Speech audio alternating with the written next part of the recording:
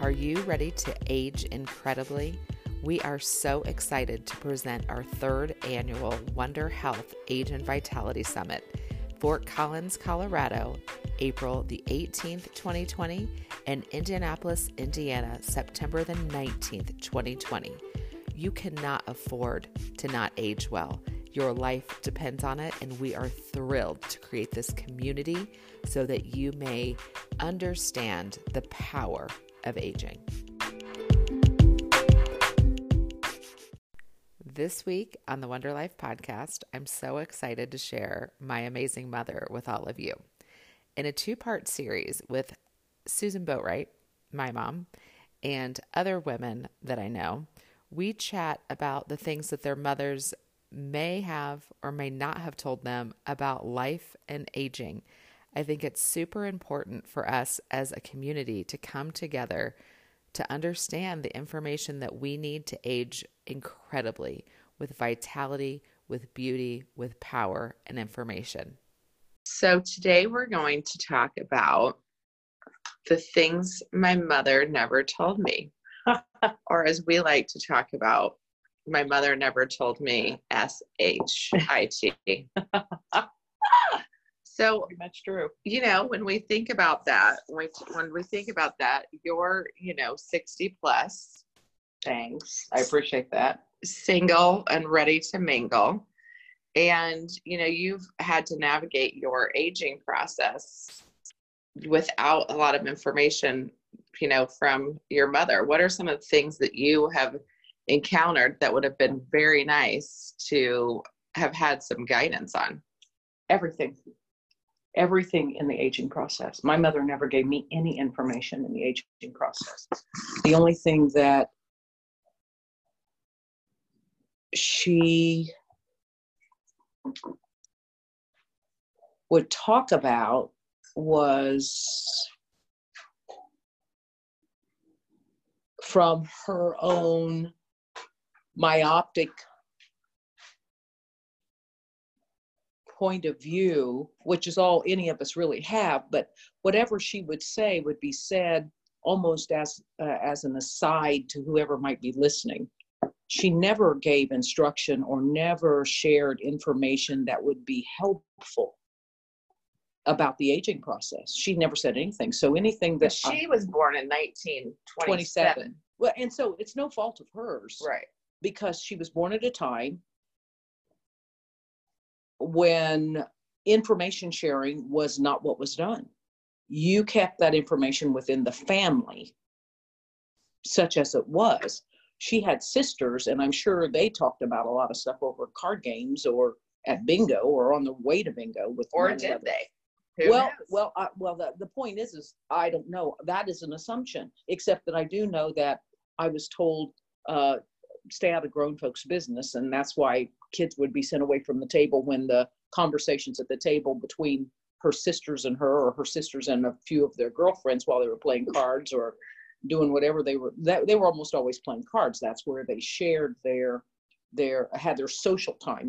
Men will go meet in a bar or at a coffee shop these days, or it's not Starbucks or Einstein, because I know some men of this generation who go meet their friends, or a donut shop. They get together for breakfast and they have these generalized conversations. I really don't know what conversations men have in private, but I would suspect that some of this comes up in that.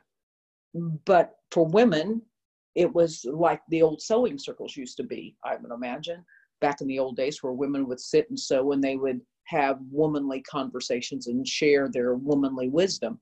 My mother never shared anything with me. And honestly, if my cousins twin cousins and their sisters, if their mother shared things with them, they may have generalized information, but they did not get into detail and have intimate conversations with their daughters. I don't know of any of my girlfriends my age that they're going to tell you the same things I'm saying. Our mothers never shared information with us. They told us what to do.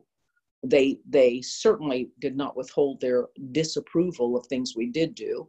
They praised us very little.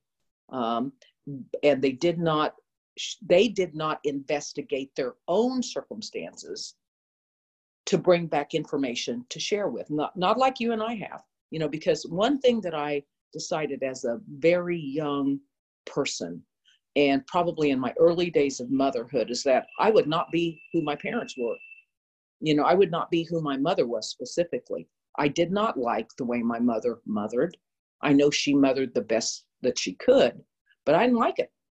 I just did not feel like my needs were met. My earthly needs, like a roof over my head and food on the table and clothes on my back that were always clean. I mean, we always looked like we stepped out of a bandbox because we were always socially acceptable, at least in terms of our appearance and where we lived, and the yard was always well kept. I mean, all that environmental stuff was always met. I never had a need in that way.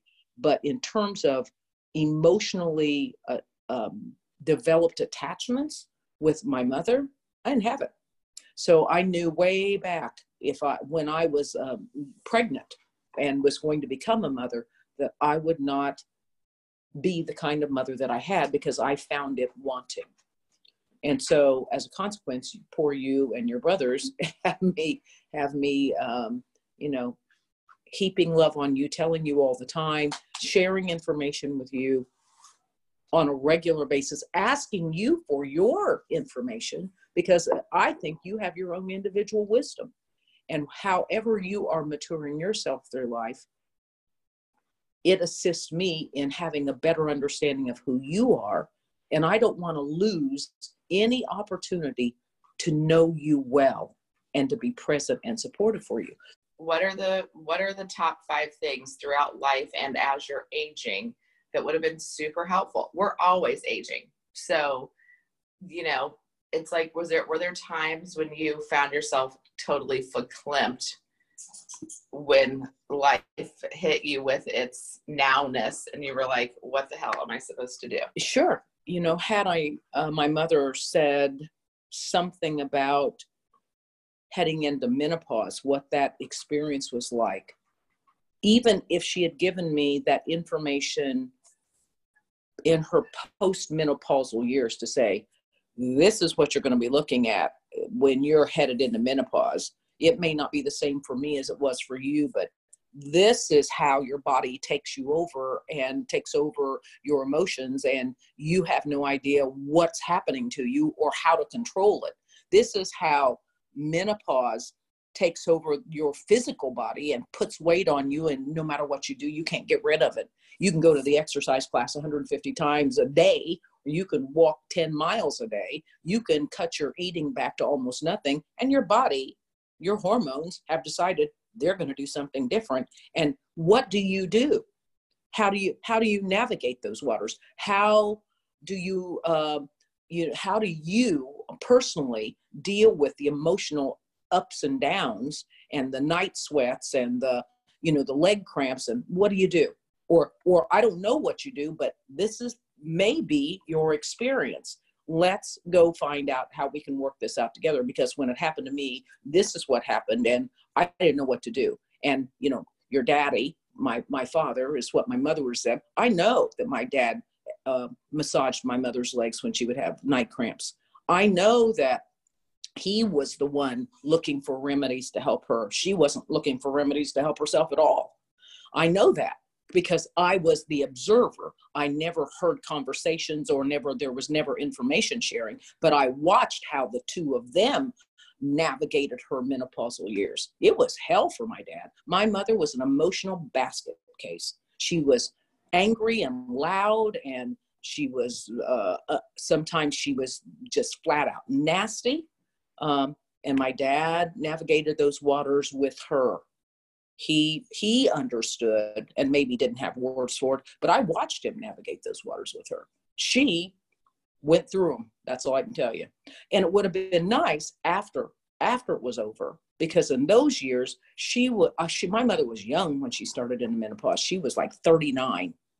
And then she had some female issues that people didn't even talk about. But, 20 years later, when things had begun to change in terms of how people were living their lives, so 20 years later would have been into the 80s and 90s, when my mother who was extremely intelligent, very capable, very accomplished person, she could have begun to share her experiences, even if she didn't have, research from the internet or from going to the library. She could have said, hey, this menopausal thing is a mess. It's a bitch. And you don't know what to do with it or how to get out of it until you're through it. But then, I want to help you with this process so that you can understand what it's like. And it may be even more difficult for you because you're not married and you don't have anybody to be there to support you when you're going through this process. Yeah, that would have been one thing. It would have been nice for my mother, and I'm not going to just put it on my mother, but for my mother and or my father to have given me financial advice, because even though they made a comfortable life for themselves, and I tangentially or peripherally heard them talk about, get as much real estate as you can, how they did that and how they managed their own wealth would have been really helpful for me to know. And I asked questions. Let me tell you, I asked questions, but they never, ever told me good financial strategies. But they accumulated a little bit of wealth for themselves and made themselves very comfortable. And my mother was a business entrepreneur. I did watch how they managed that, and I did not really get to hear how they made their decisions or why. I got headliners or topic headings for how they did things. If you would think of it in terms of how you were going to prepare a research paper, you would first decide what the title was and then what the theory was you were going to try to prove, and you would write out your topic headings. I got topic headings, but I never got any information underneath that to figure out, even though I would ask questions. My mother didn't share that information, and my mother was a business person, so she knew what she was doing.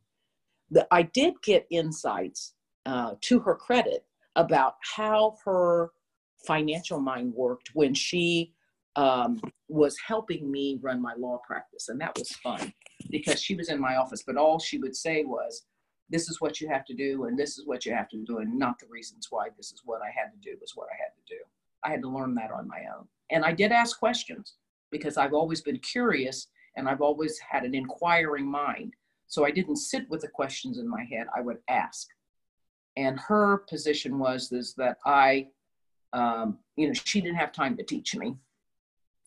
Or, it was just something that she would do, and I would get to hear the consequences of her wisdom or her excellent business practice. So that would be a couple of things. What else would I like to know? I would like to have known why my mother suffered so emotionally after my father died. I was an observer, but there was never any real sharing with me. And perhaps that is simply born out of the parent-child relationship and her lifetime unwillingness to recognize that her children were adults and that we could handle her sorrow and we could be there and be supportive of her. We were supportive of her and we loved her to the extent that she would let us. And especially not my oldest brother, but my middle sibling and I. We did that.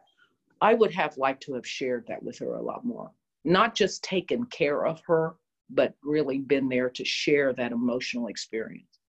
I would have loved for my mother to have talked about her sexuality with me. And again, as I say, considering that she was born in 1927, considering what a extremely private, emotional life she lived,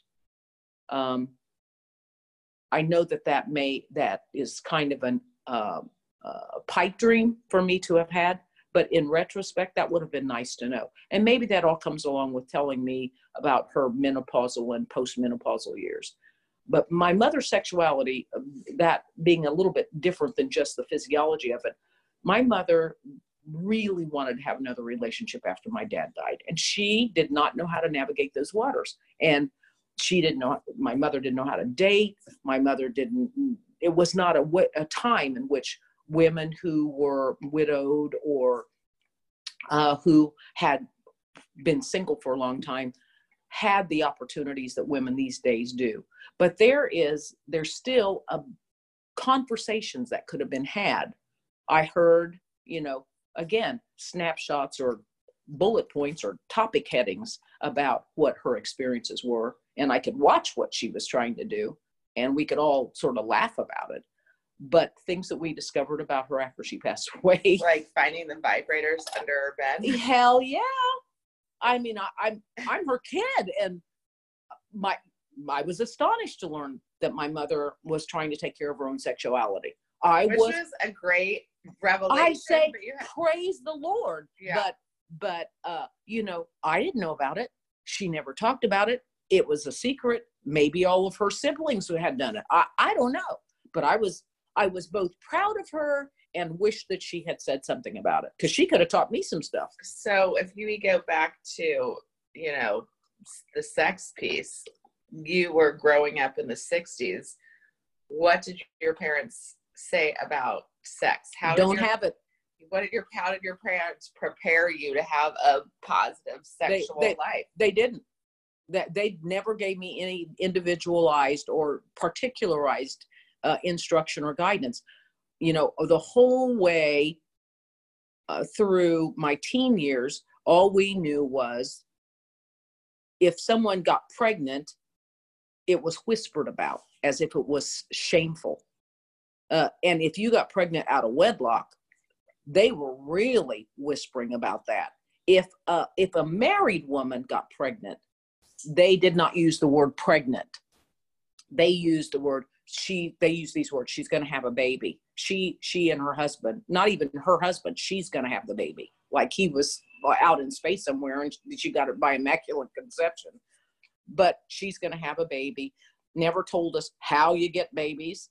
I was still graduating from high school, and I really still, even though I had sent away for a book from the Kimberly Clark Company to find out about menstruation, because my mother never told me about menstruation. And my little book came in this envelope, in an envelope about this big. It was light brown. It had my name on it. So you couldn't tell if I'd ordered a book from the library or if I was ordering a book from somewhere else. But I ordered this book on my own because I wanted to find out what menstruation was about.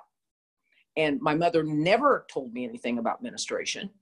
So I learned that way. My mother never told me how you got pregnant. And that was not in the Kimberly Clark book. And we didn't learn that in high school. So you didn't learn it. So your parents didn't talk to you about it. Nope. Consequently, I get pregnant. They don't teach you in high school. Nope. Do you and your peers, do you and your friends at that point, are you guys talking about sex and how it's not supposed to happen or how it's supposed to happen? I mean, are you guys having those conversations in the mid-60s? Maybe my friends were having them, and some of my friends were having sex in the mid-60s. That wasn't my story. I was on the periphery, as you know, despite what my friends may say. I didn't have those conversations with people. I went to the Christian church, and I was a Girl Scout. We didn't have those conversations in church, and we sure didn't have them in Girl Scouts. And I don't know what the Girl Scout leaders who I adored, I don't know what she was telling her daughter, who was also in my troop, but we weren't having those conversations in public or socially or in the educational system. Because it wasn't acceptable. It wasn't being done. We were at the back, our generation, my class was at the back end of all of the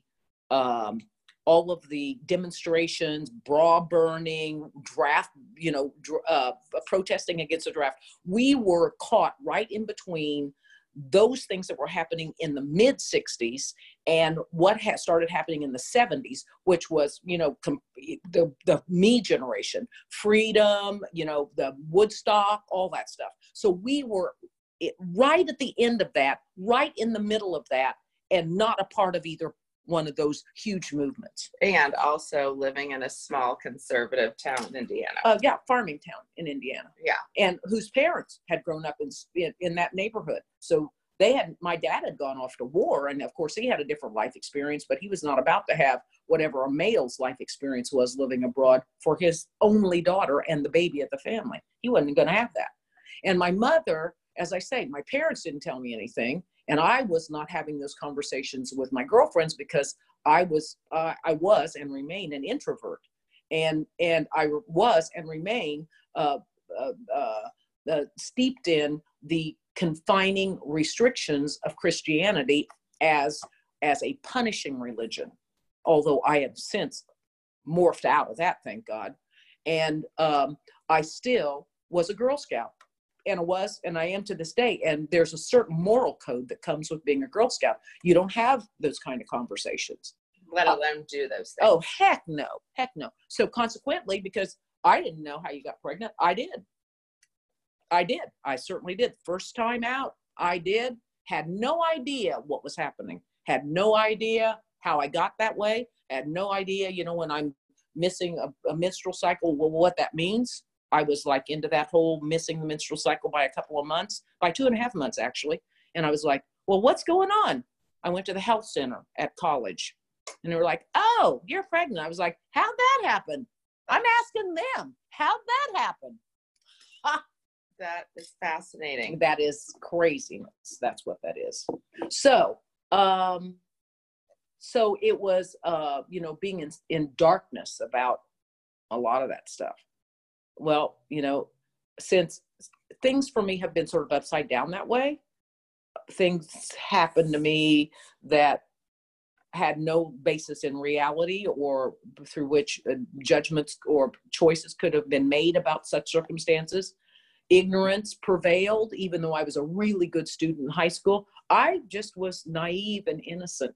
And there's something lovely about that, but it's not always lovely to be naive and innocent. Right. I'd rather be educated and make my choices as I go along. And I'm still stumbling. Here I am in my 60s, and I didn't know about my own I didn't know about my own sexuality for, until a couple of years ago. I didn't know what to do. And that was born out of, I don't know, there must have been a little piece of fear in it all. Maybe a little bit of shame still attached to those basic punishing Christian values. And I've been working on myself deeply for many years. And so, here I am at 60, whatever it is. Plus 60 plus, lying about it because I'm really only. What if you 44. did instead of 60 plus? Because she likes to tell everyone she's 44, and then meanwhile I'll be 44 here in about 5 minutes. So we're not sure how that math worked out. Maybe if your mother told you how things happened, then we wouldn't be the same age. It's kind of weird. No, we'd probably still be the same age. Well, so we'll do 60 minus. Okay, that sounds good. I like that. 60 minus, we're turning back the clocks. I would then be asking my mother and or my father to give me information that they didn't have.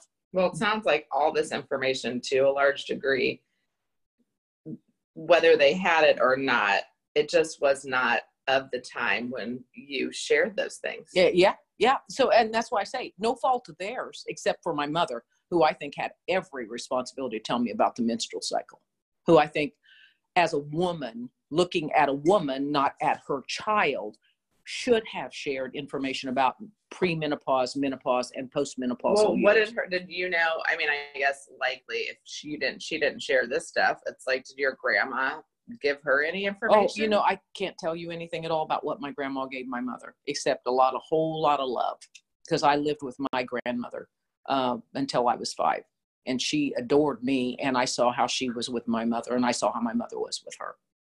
But that was for a time when a woman was born in the late 1800s, so they did what they did to the best of their ability. And that's where I think all of us have a lot to learn about forgiveness. I could have continued to drag my mother as an emotional hostage.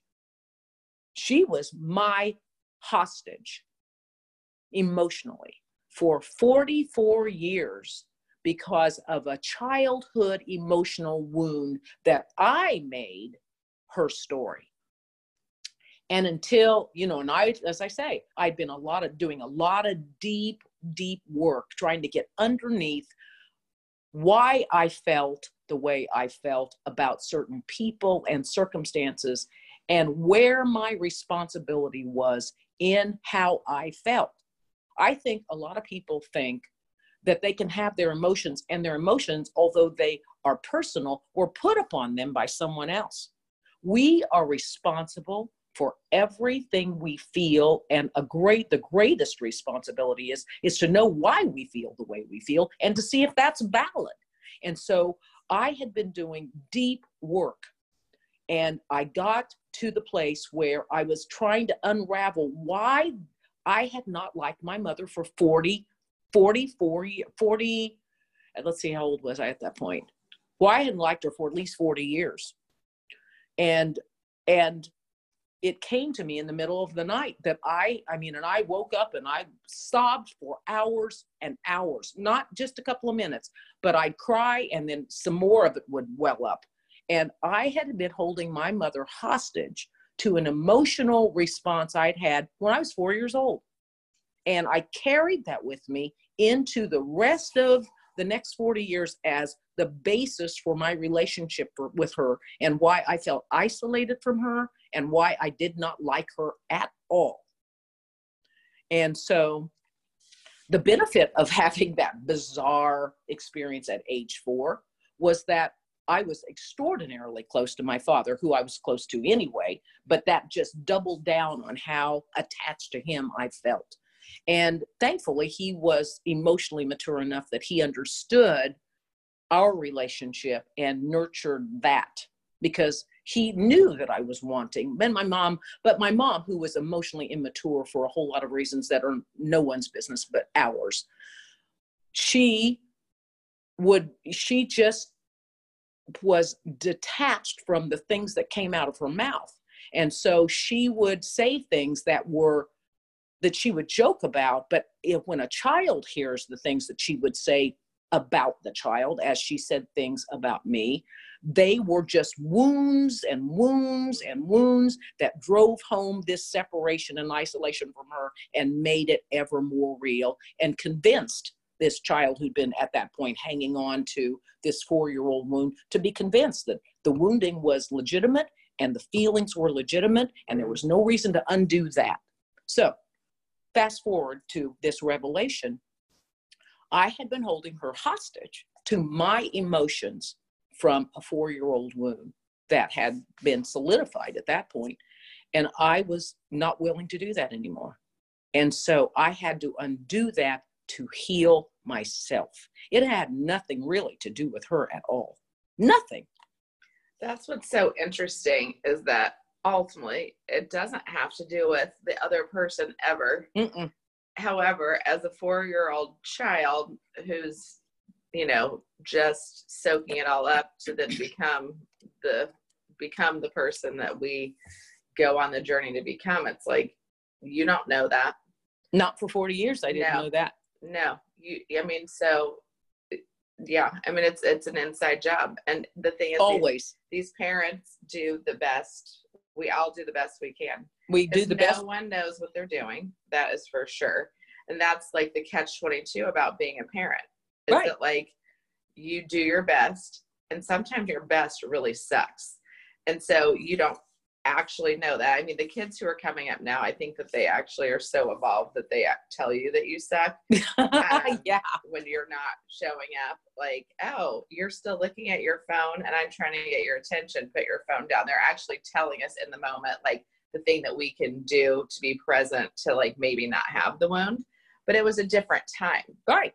Oh, if I had said anything like that to my parents, you get knocked out. Well, I would have been threatened to be backhanded. My parents never, ever, ever hit me, ever. Oh, the only person that ever hit me when I was growing up was my mother's sister. And my grandmother was still living. And I came home crying, and my grandmother marched me right back out the front door, went right back next door. And this was to her oldest daughter. She looked her square in the face, and she couldn't have been more than 2 inches from her nose. And she said, if you ever touch her again, you'll have to deal with me. And she took me by the hand and marched me right back over, because we lived next door to each other, and I was living with my grandmother. And my aunt had spanked me for coming down a slide when she told me not to. And she laid me out. And we were out of town when that happened. And by the time we got home, she spanked me hard enough that I was crying. And of course, she told me to shut up or I'd have something to cry about. And so I did.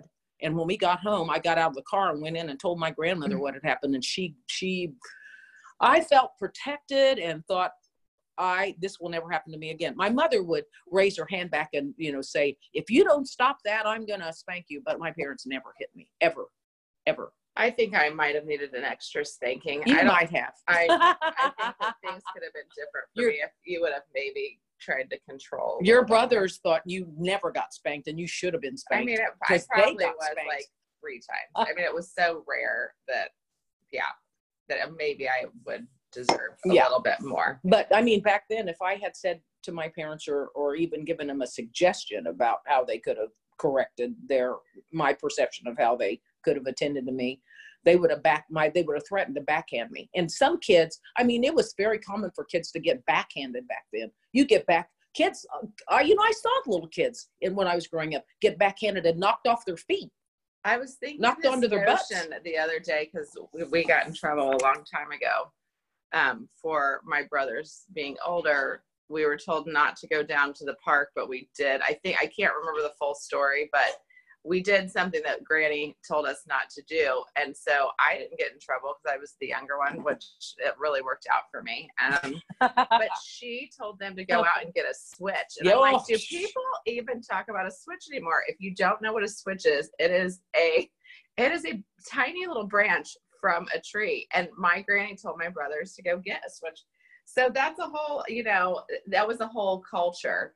And she didn't do that all the time. I mean, that's just how that's how they were. They dealt with stuff. But I appreciate you sharing, because I think that there's a ton of information that could have been useful for you. But as a result, you have shared a lot of information with me. And these are conversations that we can be talking about now as, my body's going into perimenopause. And that's like a really weird thing, or childbirth, or you told me it was way after I'd had my first sexual experiences that you said, every time you have sex with someone, you're giving away a piece of your soul.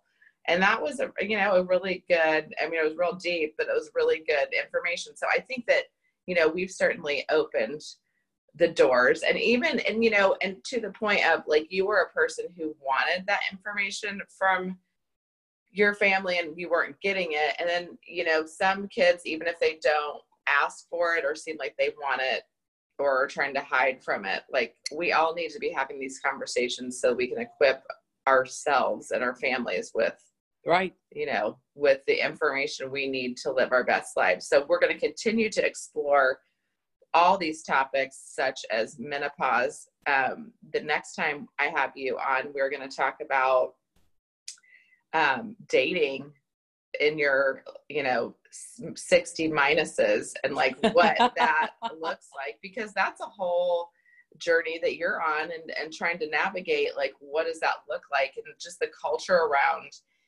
aging and men your age and all that. So we're going to dig into a lot of those great topics, and with aging, obviously the sexuality piece comes in. I just did an interview with Matthew Lee Smith, and he is an expert on aging. And we looked at it, he's like, people don't want to think about their grandparents having sex or their grandma having sex, but like, it's real and it's really happening. And so they've done all this research around just connection and intimacy and sexual relationships. And one of the things that's so fascinating is because men, die typically before women, when you're getting these, into these not necessarily the senior centers, but like not, and maybe not assisted living, but just the retirement communities. Right. There's less men to go around. Right. And so women typically, will have the information that they are sharing this one man, and he's kind of going out and spreading his seed. I mean, it is a fascinating conversation and topic, because here's the deal. People are more likely to live longer and vital and happier lives with connection. Right. And that doesn't always have to mean the actual act of sex, but it's the act of intimacy. Yes. So we're going to explore all that fun stuff. And what did I tell you the other day, or you and your brother just within the last couple of days? I need to be touched. And I think that people die younger because they are not touched. And if the only way that I can be touched right now is for me to pay for a massage once or twice a month in a safe and healing and also extremely health-giving way, I'm going to pay for a massage. Because through the years, as you've known, I have been single for 28 years. And of my adult life, I have said, there's so much more to be said about all of this. I've been single longer than I have been in relationship. And if the healthy, acceptable, emotionally acceptable way for me to maintain my sense of intimacy with myself is to go get a massage and be touched from head to toe, then that's what I'm going to do. And you said something early on about the word grace, and you are trying to figure out where in the scheme of things that fits and if it fits. These conversations that you and I have, riding in the car, on the telephone, by email and text messages, these conversations that we have are the grace in my life. And as your daughter and son grow up, you will see that the grace that they give you by having these conversations with you will be your greatest understanding and also your greatest source of peace. This has been an episode of the Wonder Life podcast. We hope you enjoyed the show. For more information about Wonder Health or Wonder Health Age and Vitality Summits, go to wonderhealth.com, and that is Wonder with a U. You may find us on social, Facebook, Instagram, and Twitter at Wonder Health. This has been an episode of the Wonder Life podcast. Thank you so much for joining. If you would like to learn more from this guest or others on the podcast, join us on April the 18th, 2020 in Fort Collins, Colorado for the Wonder Health Summit, all about age and vitality. You may find out more information or pre-register online at wonderhealth.com, and that is Wonder with a U.